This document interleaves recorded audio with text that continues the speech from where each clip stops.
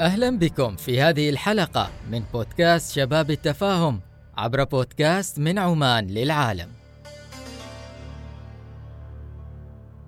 في هذه الحلقة نتعرف سويا على أسباب اختيار يوم 26 من أكتوبر يوما سنويا للشباب العماني.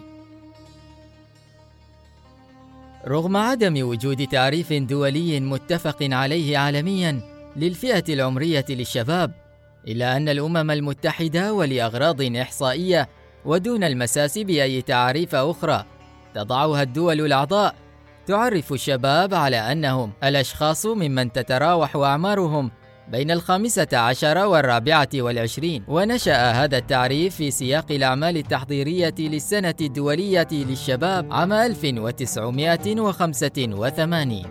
وهنا في سلطنة عمان تم تخصيص يوم 26 من أكتوبر من كل عام يوما للشباب العماني، تأكيدا للنهج السامي الحكيم للمغفور له بإذن الله السلطان قابوس بن سعيد طيب الله ثراه، الذي أولى اهتماما كبيرا بقطاع الشباب، إيمانا منه بأهمية هذا القطاع الحيوي كمرتكز أساسي من مرتكزات التنمية في أي مجتمع، وتعزيزا لدوره الفاعل في تحقيق التقدم المنشود في كافة مجالات الحياة.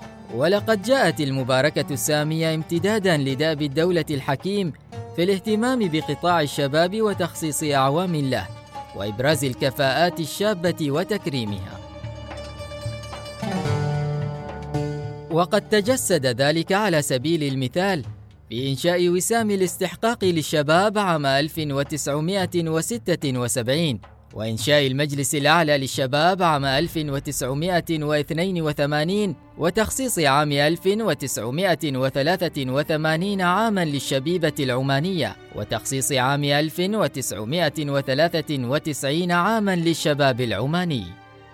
كما أن المباركة السامية تتوافق مع الاهتمام المتصاعد عالميا بالشباب، حيث تم تخصيص اليوم العالمي للشباب في 12 من أغسطس من كل عام، والسنة الدولية للشباب عام 2010، وهي السنة التي خصصتها الأمم المتحدة للاحتفاء بالقطاعات الشبابية، بالإضافة إلى ضرورة تصعيد نسق الاهتمام بالشباب، إذ إنه وبحلول عام 2025 سيزداد عدد الشباب الذين يعيشون في البلدان النامية بنسبة 5.89%، كما تفيد تقارير منظمة الأمم المتحدة للتربية والعلوم والثقافة. وعليه فإنه من الضروري أن تؤخذ قضايا الشباب للواجهة ويعنى بها.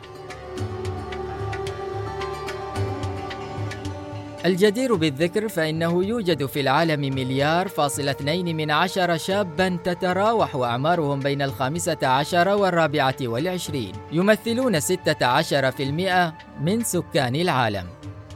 ومن المتوقع أن يرتفع عدد الشباب بنسبة 7% بحلول عام 2030، وهو الموعد المرتجى لتحقيق أهداف التنمية المستدامة، ليصل إلى حوالي 1.3 شاب وشابة. ويمكن للشباب أن يشكلوا قوة إيجابية لدفع عجلة التنمية عند تزويدهم بالمعرفة والفرص التي يحتاجون إليها. وعلى وجه الخصوص يجب أن يكتسب الشباب التعليم والمهارات اللازمة للمساهمة في اقتصاد منتج، وهم بحاجة إلى الوصول إلى سوق العمل الذي يمكن أن يستوعب قدراتهم في قوى العمل.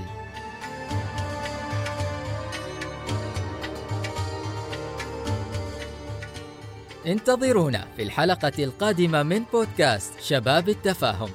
أنا بدر البلوشي.